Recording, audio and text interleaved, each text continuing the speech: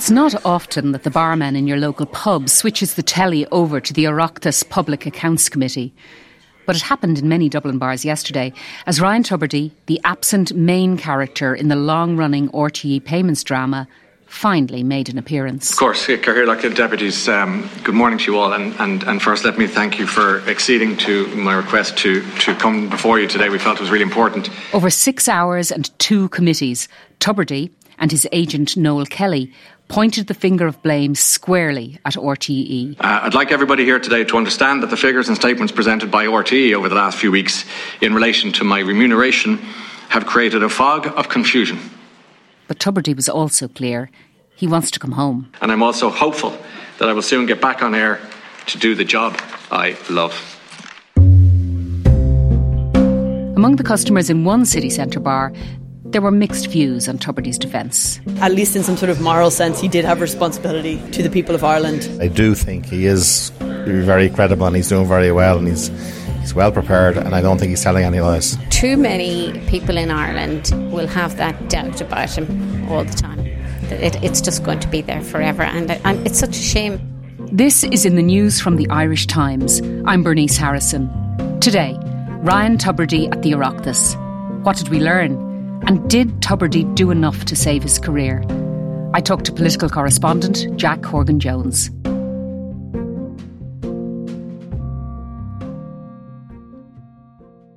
Jack, let's go back to 8:30 yesterday morning, and that was when Ryan Tubridy and his agent Noel Kelly submitted their documents to the Oireachtas. So we knew even before the first committee, that was the Public Accounts Committee, we knew even before that started that Tubridy and Kelly were going to come out swinging. What were the bones of that? It really started late on Monday night with the submission of documents by RT, but that was, as you say, Bernice, rapidly taken over by the submission of a whole dossier of a booklet, as they put it, rather, of documents by Ryan Tubridy and his agent, Noel Kelly, to the Public Accounts Committee, along with their opening statements, which landed in to the inboxes of PAC members at 8:23am this morning. And as you say, it was very clear that they were going to go fully on the attack. There had been some discussion beforehand whether there be a kind of olive branch reached out by the pair, or whether Kelly might kind of take the bullet, was one of the theories that was doing the rounds. But very much they were in lockstep with each other. They rounded very clearly on RTE, saying effectively that, they accepted no or very little blame, and that the way RTE had handled the divulgence of information, what they said was the miscalculation of fees paid to Ryan Tubridy, and also some very important and germane pieces of information relating to one of the key arguments, I suppose, within all of this, that is the question of underwriting the payments, of RT underwriting the payments that were ultimately made to Ryan Tubridy. And then at 11, Ryan Tubridy gave his opening statement to the committee. This has caused justifiable anger among my colleagues. I understand that. And we're going to deal with all of that in the next few hours, and indeed the next 6 hours or more. We'll stay for as long as it takes. For those who didn't see it, I think certainly Oireachtas TV would have had its highest viewership ever. But can I ask you, what was Tubridy's and Kelly's demeanour at the start of the day, and did it change throughout? It was a very long day. It was interesting, and certainly at the start of the day, and when matters were kind of substantively focused on the contract itself and on the contract negotiations, you did see Noel Kelly taking the lead. We trusted RTE. It's not some unknown startup with opaque funding and checkered past, or a record for dodgy financial dealings. It's a national institution. Initially, I was kind of struck by the degree to which Tubridy seemed to be in a back seat and deferring and handing questions over to Kelly, but that didn't last. I mean, as the day progressed and as the topics that the committees covered evolved, Tubridy kind of grew into the performance and grew into his own opening statement. I'm particularly upset and disappointed about the decision and framing of the RTE statement of June 22nd, which inextricably linked my name to this whole fiasco. It was very much a performer's delivery.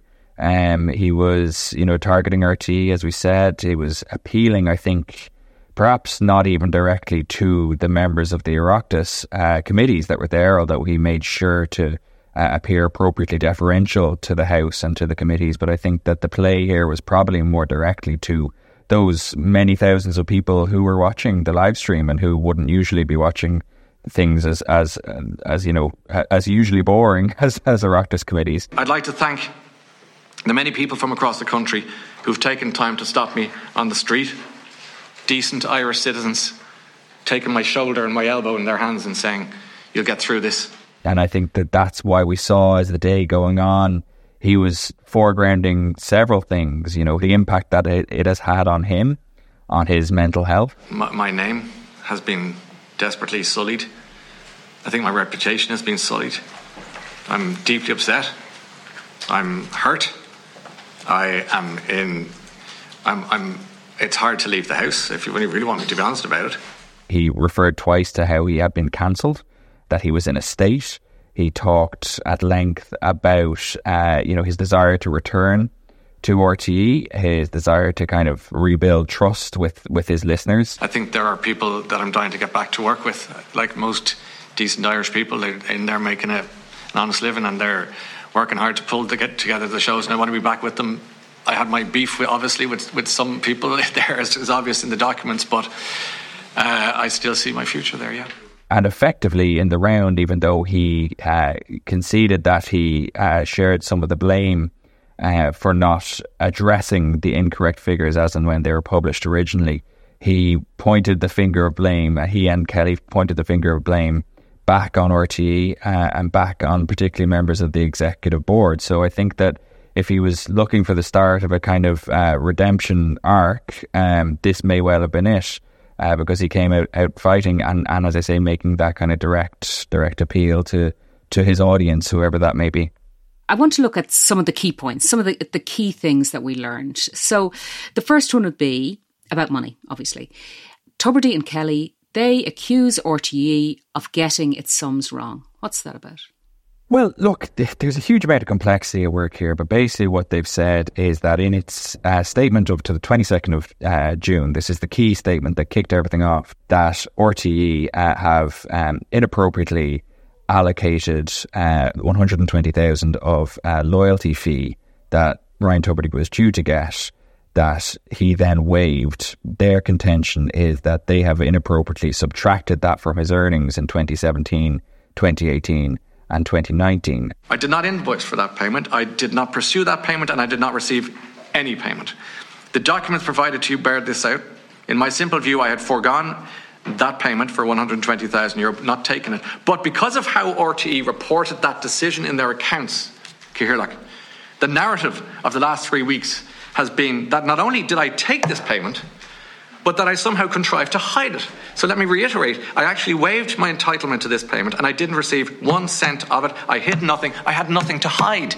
And then they further say that his later earnings across 2020, 2021 and 2022 were originally correct. So that would be in the normal top 10 earners statement that RTE puts out. But latterly that they were either underestimated or overestimated in the 22nd of June statement. Now, exactly why and how they're making that argument, I think, is a little hard to discern. I suspect it has something to do with the accounting treatment of the payments that were made ultimately by RTE and Renault, the €75,000 payments, and when they were made versus when they were accounted for. I suppose what matters here is less us, assessing who is right and who is wrong in an argument over bean counting or accountancy, and more the fact that, this is yet more divergence between key parties on a point of fundamental importance to the story.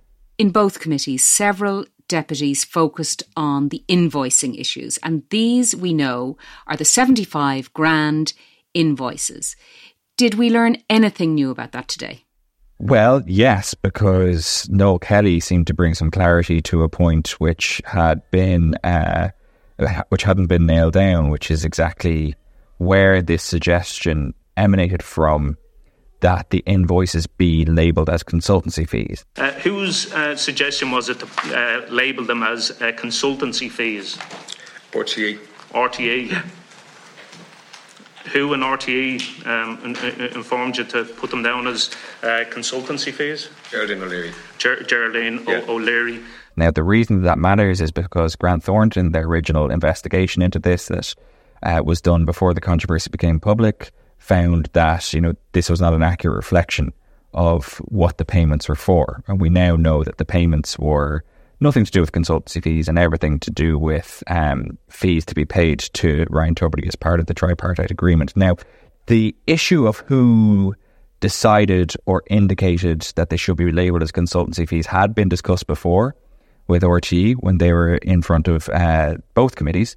And on 3 occasions, Geraldine O'Leary, who's the former commercial director of RTE, took early retirement in just over the weekend. She said that she truthfully could not remember where the suggestion had emanated from, whether it was from RTE or whether it was from Noel Kelly. Now, Kelly today said that the instruction came from RTE, or specifically from O'Leary herself, that they should be put down as consultancy arrangements. And this was in keeping with what I think was a really key and potentially controversial supporting strand to Kelly and Tubridy's argumentation, which is effectively that they did everything more or less on the instruction of RTE. We simply followed instructions we were given, and we followed the instructions exactly. We didn't raise the question because it was under instruction from RTE. And this, by the end of the day, was wearing very thin. In fact, it didn't take to the end of the day. It was only in the middle of the day when Catherine Murphy, the Social Democrats TD, described this as a Nuremberg defence. And by the end of the day, Kieran Cannon, the Galway East TD for Fine Gael, was snapping at this point and saying, this excuse is that RT made me do it. It's just simply not good enough. They get instructions to pay to an anonymised, unknown company for something that's then referred as consultancy fees. And under a contract that has been negotiated with RTE for private work outside, and then switches from Noel Kelly to CMS for the second and third year. None of this is credible. Alan Kelly, the former Labour Party leader, said effectively, that this is not credible. And that was a sentiment that was echoed across all parties, government, non-government, independent. There was this mounting sense of frustration, just that, the explanations were not up to scratch. And, it can only really be summed up by that description of Alan Kelly's that they weren't credible in his view, and the fact that was shared by many of his colleagues on the committees. That was a source of the frustration amongst many of the committee members that led them to really lose patience by the end of the day. Now, of course, key to this whole thing is this famous tripartite agreement. This is this side deal whereby Tubridy would perform gigs for Renault. Renault sponsors the Late Late Show, but this was separate. This was a separate deal. Did we learn anything more about Tubridy's relationship with Renault? What we learned that was interesting was the contention by Kelly and Tubridy that they always thought that the invoices they were raising were ultimately being satisfied by Renault. And their claim that they never knew that RTE was, I suppose, fundamentally backstopping all 3 payments, either through an ad credit in the first year or through a direct payment made via a barter company in the second and third years. There was another really interesting element that emerged, which is that the deal envisaged a total of 9 events taking place. We know that only 3 events have taken place. So that raises 2 associated questions. One, why were they being paid for work that hadn't yet been done? And 2, what happens to that money that has now been paid over? And we have the answer to the second one, because Ryan Tubridy said, if I don't end up doing those gigs for Renault, and I would struggle to see how that would ever happen, because he's not currently the Late host. They were kind of branded as Late style events. He's not currently broadcasting, and I don't think there's any commercial relationship between Ryan Tubridy and Renault, and I'm not sure that there would be an appetite for an endorsement from Ryan Tubridy after all that has transpired. I'm not sure it would be possible.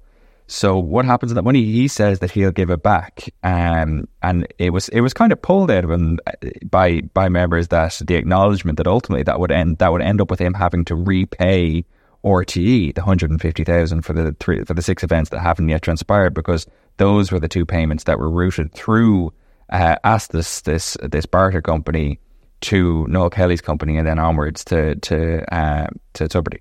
Now, you mentioned earlier that the underwriting of the Renault deal is, a key element of this whole saga. Did we learn anything more about that underwriting, about, who knew what? That was a key element of the previous committees. Did we learn anything more about that? Yeah, so the really key part of the underwriting has been RTE's defence of themselves when it comes to the underwriting. That defence has proceeded basically in two strands. One, that when the underwriting was sought by Tubridy's side, it was resisted by RTE. I think the phrase used by the broadcaster in some of its submissions was that there was significant pushback. And we saw this particularly alluded to by Breda O'Keefe, who's the former Chief Financial Officer at RTE, when she said last week in her appearance that, she resisted it and that there was resistance kind of across the organisation up to and including Dee Forbes, the then Director General. The other aspect of it has been that that Dee Forbes was the only person who had total visibility of all aspects of this arrangement, and that effectively she used her executive authority in May of 2020 to put this through on the nod, to form a verbal agreement with Noel Kelly on this infamous Zoom call that transpired, which we can't get our hands on the note of because RTE is claiming legal privilege. Now, the reason this email that was sent in today matters is because it effectively kind of throws a bit of doubt or a bit of shade on both of those key supporting struts to the RTE argument, because it shows that Breda O'Keefe, the then CFO, February of 2020, sent an email to Noel Kelly, CCing Dee Forbes, but also CCing Jim Jennings, the head of content, saying that we can provide you with the side letter to underwrite this fee for the duration of the contract. Now that's really important because I think that it shows on the one hand that that hostility to this idea, that strong pushback was not as uniform as RTE have been suggesting. But it also I think to an extent undermines a key part of Kelly and Tubridy's argument, which is that the deal for his new 5-year contract, his late show contract, was effectively a totally separate arrangement to the tripartite agreement, that they proceeded in parallel but were very distinct processes.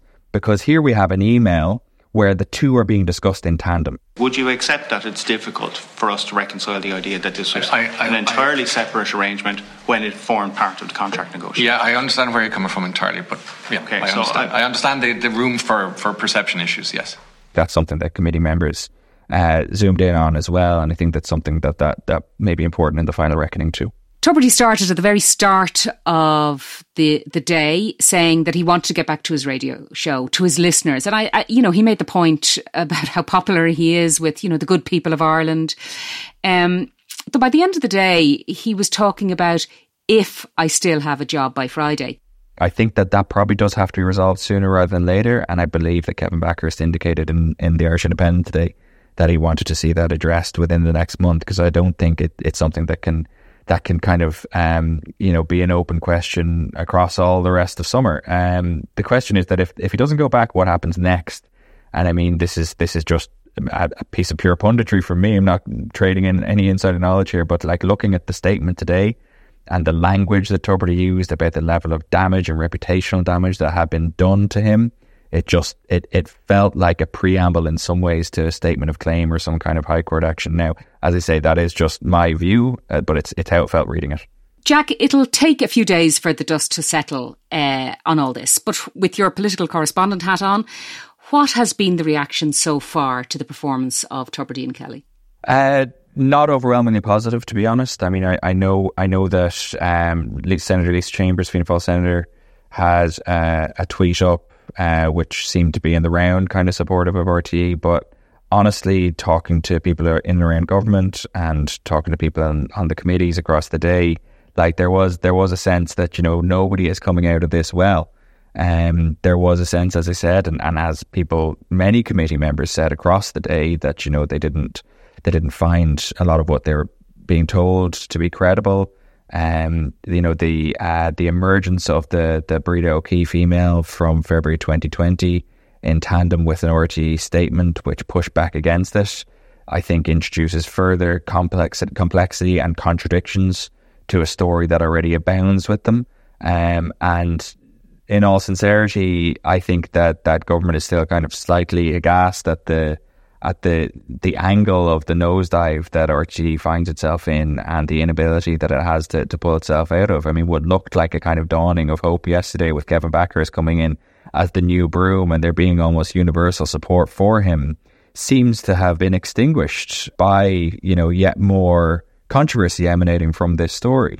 I think that the hope, probably, from within the coalition anyway, is that they have done enough to kind of set up the independent inquiries that were put in place last week, and that maybe the committee system will pull back a little bit from the frequency and the intensity of its engagement with RTE and related parties, because we have more or less heard from nearly everyone that we are likely to hear from in the short term, so that those committee hearings may slow down, if not totally stop, over summer, and that there may be some kind of breathing space given to the various inquiries that are going on behind the scenes. But I kind of don't think that any breathing space, if it is forthcoming, will last that long. I mean, how long can it possibly be before we get the second Grant Thornton report, which is looking into the issue of 120,000 across 2017 to 2019? That is yet another avenue for more controversy, and that has been the case ever since this story broke 3 weeks ago. Every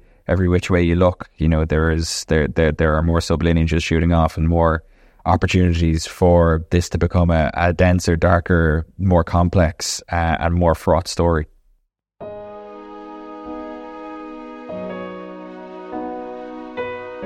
That's it for today. In the news, we'll be back soon.